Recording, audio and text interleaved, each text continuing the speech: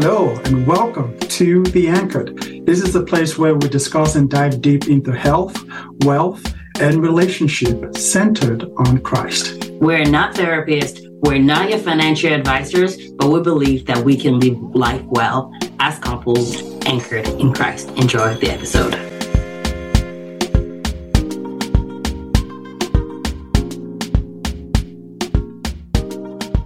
All right, welcome to The Anchored. Thank you for joining us. Today, we want to talk about communication, how that has evolved over time.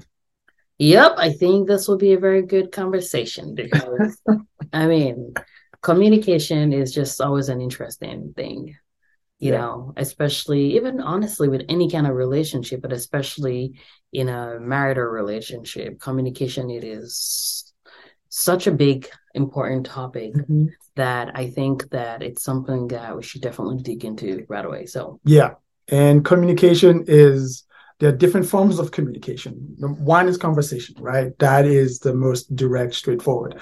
But as you are well aware, there are different forms. There's one without words, where your wife communicates to you without saying a single word. Are you talking about my eye roll?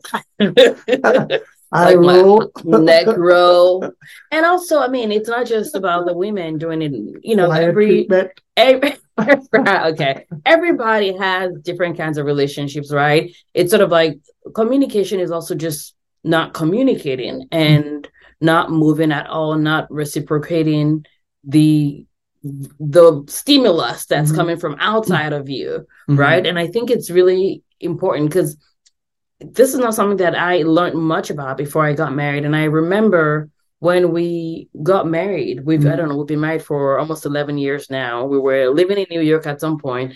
And I just remember before getting married, there were things I did not want to talk about.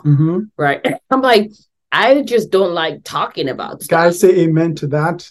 Women are like, whatever, right? I just didn't like talking about stuff. And part of it too is not because I was someone that said I wasn't going to be communicating, but more because I just was someone that was used to not necessarily verbalizing things. So I learned that you forgive people, right? You forgive people. And that is irrespective of, you should not wait for them to apologize or whatever before you move on. So for me, I almost feel like a fuse. I used to feel like a fuse, meaning that I will get upset, but over time I will get over it.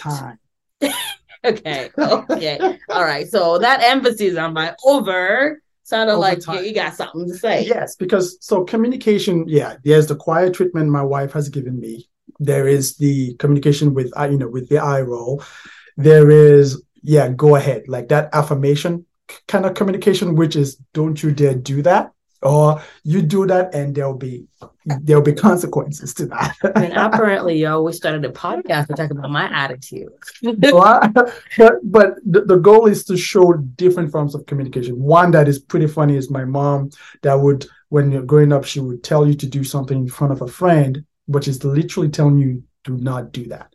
And one time that I disobeyed her and I went ahead to eat at a friend's place, and my mom smacked me on the way home because she's like, I told you to do it, but my eyes were telling you something else.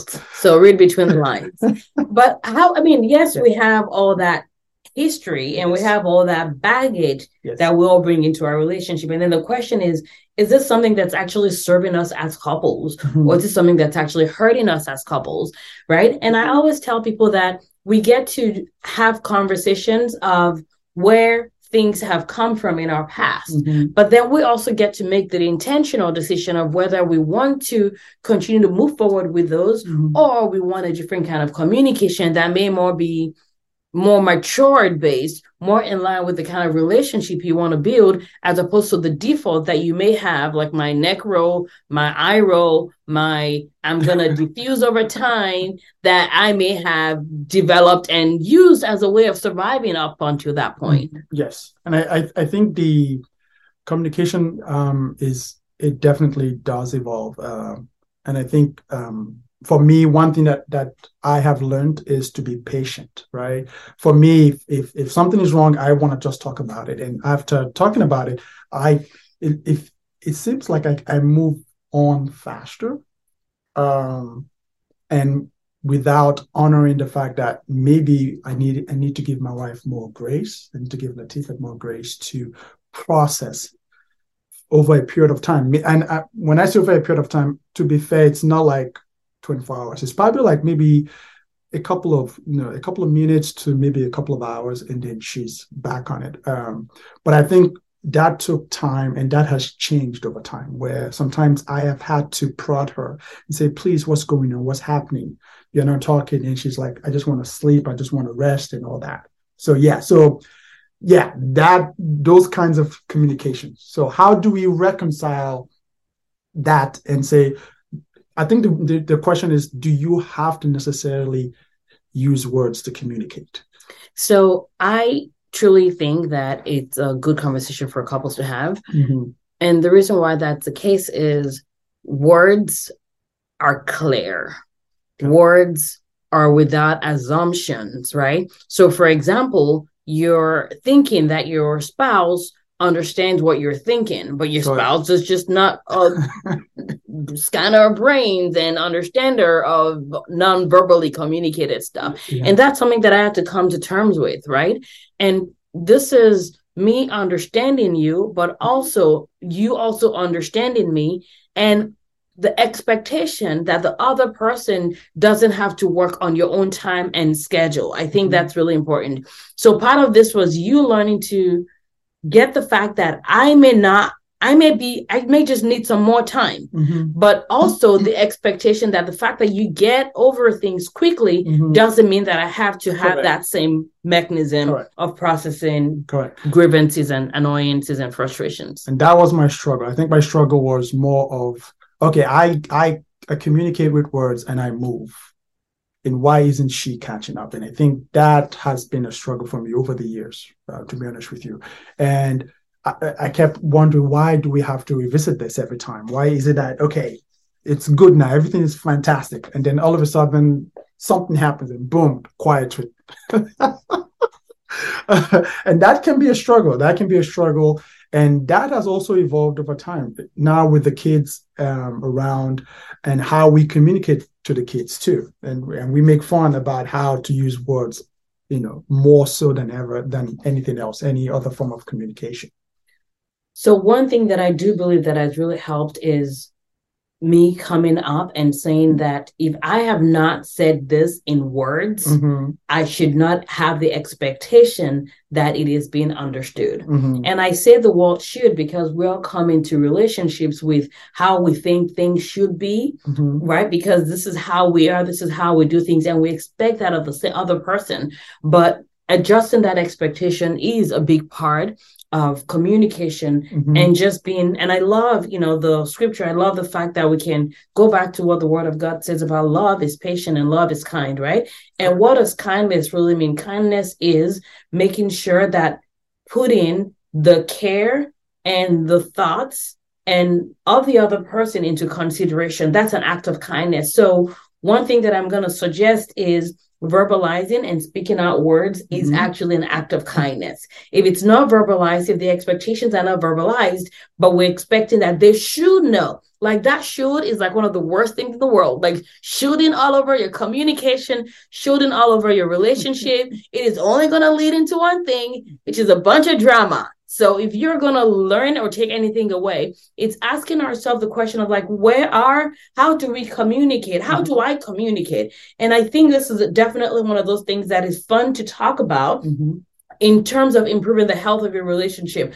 How do I communicate? How do you communicate? How do I wish you could communicate? And finding ways to come up with a middle ground of how we can grow forward, but also then assessing areas in our lives where there's a bunch of shoulds hanging out in our communication and really coming up to a place that is healthier for the relationship. Yeah. And for us, I think we're not there yet. And what I mean by there yet is we're not at the point where we understand all the forms of communication. Correct me if I'm wrong. Are we ever going to be there? I don't know. I think it's good to dream that you can get there. I think I've heard of couples who are always almost on the same tangent over time. It's funny. It's over time, but I think it's also a thought that may not necessarily be true. And I say that because like we have family and siblings that tell us things like, how come you guys never have arguments? I'm like, we do, right? Yeah, so I wonder if it's more of a thought, like an arrival fallacy,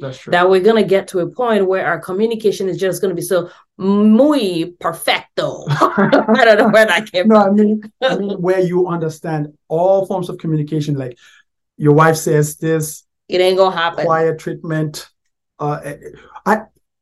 So what role does attention play? Because I feel like, if I truly pay attention, because I'm guilty of, okay, Latifah is talking to me and I am not looking at her, or I am doing, I picked up my phone and pressed something, whatever. I think the question that I'm posing to you is, what role do you think attention play in communication? Oh, attention definitely does, because if there's no attention at all, I may be speaking all the words that I want in the world and the other person may just not hear me. Mm-hmm. Number one. Looking at the person, like being present with the person, is also important, because no matter how perfect your verbal skills are, there's also just things in between the line. Like when I ask, or when you ask, how was my day? If I say fine, but my face is just like sour, correct, there's something to be said about just being present. And I think that in this environment and our culture where things are like pulling us in 10 different directions, where kids are pulling us by different directions and all this other stuff, it is truly, truly important that if we want to communicate, one is we have to ask, we have to express, we also have to actually communicate about what styles of communication, but then be present, which is the attention. Because ultimately, I mean, what is the point of all this, by the way? Why is all this important? Like, why is it important for us to even do this podcast? Why is it important for marriages to be well? Why is it important for marriages to thrive? And I think if we understand the why behind that, it makes the hows less dramatic. It makes the how worth it in terms of the intentionality that it actually takes to make relationships thrive. So maybe that's the first question. Why is it important that we are married? Oh, I think number one, we are married because God sanctioned a man and a woman to come together and become one, and it's symbolic of Christ and the church. So when we come together as one, we actually, the Bible says, one can chase 1,000, two can chase 10,000. We come together and we become even stronger. There are some things that I need help with. And it's amazing when the Bible spoke of a woman in Genesis as a helper, is actually the same word used for the Holy Spirit. So imagine that the woman is not like a servant, but she helps you in a way that you definitely need it, and vice versa. So there's some things that I bring to the table and she brings to the table, and I think that's why we are married. And not only that, it's to grow and flourish and do things that would be harder or nigh impossible for one person to do. So if we truly believe that it is worth it, then what are we willing to do to not just be in it as a contractual relationship, but in it for the fullness of what it is meant to be. Correct. And I do think that that's what we're going to talk about on the next episode, which is why the heck should we even be married? Like, why? Like, what are the value? What's the benefit? Right? There's the biblical perspective. There's the social perspective. There's the economical perspective. There's the relational perspective. And doesn't mean that if you're not married, you're not going to be able to live a fulfilled life. Because I don't believe that being married is for everybody. Correct. But I do think that when we start to understand on a deeper level of why, is it even worth it? Yes. Right? If it's worth it, then it's worth the intentionality. Correct. And I think the takeaway today is try to pay attention and see how attention can really change the way you communicate. I think that for me, and I think you agree as well, I think if you communicate from a place of paying sincere attention to your spouse, it will change your communication in a whole new level. And my takeaway to you guys is spend some time as a couple, 30 minutes, and just dig into how your communication may have evolved or changed. And remember to come to it from a place of curiosity, no judgment. We're learning more about each other. And the same way we just talked about arrival fallacy, there is not a time when it's going to be so perfect that it doesn't need intentionality. But I truly believe that it's worth it. So that's a question for you. Is it worth it? Yes or no? So thank you for listening to today's episode. Don't forget to share this conversation with those you love. And per usual, my favorite thing, leave us a review, because that is how other humans are going to find us.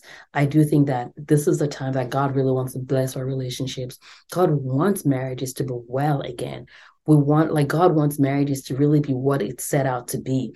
A beautiful creation, something delicious, something liberating, something fun, something amazing, something brag-worthy, something whatever, all that stuff. That's the point. And thank you for tuning in. We hope this was of help to you. See you in the next episode. Thank you.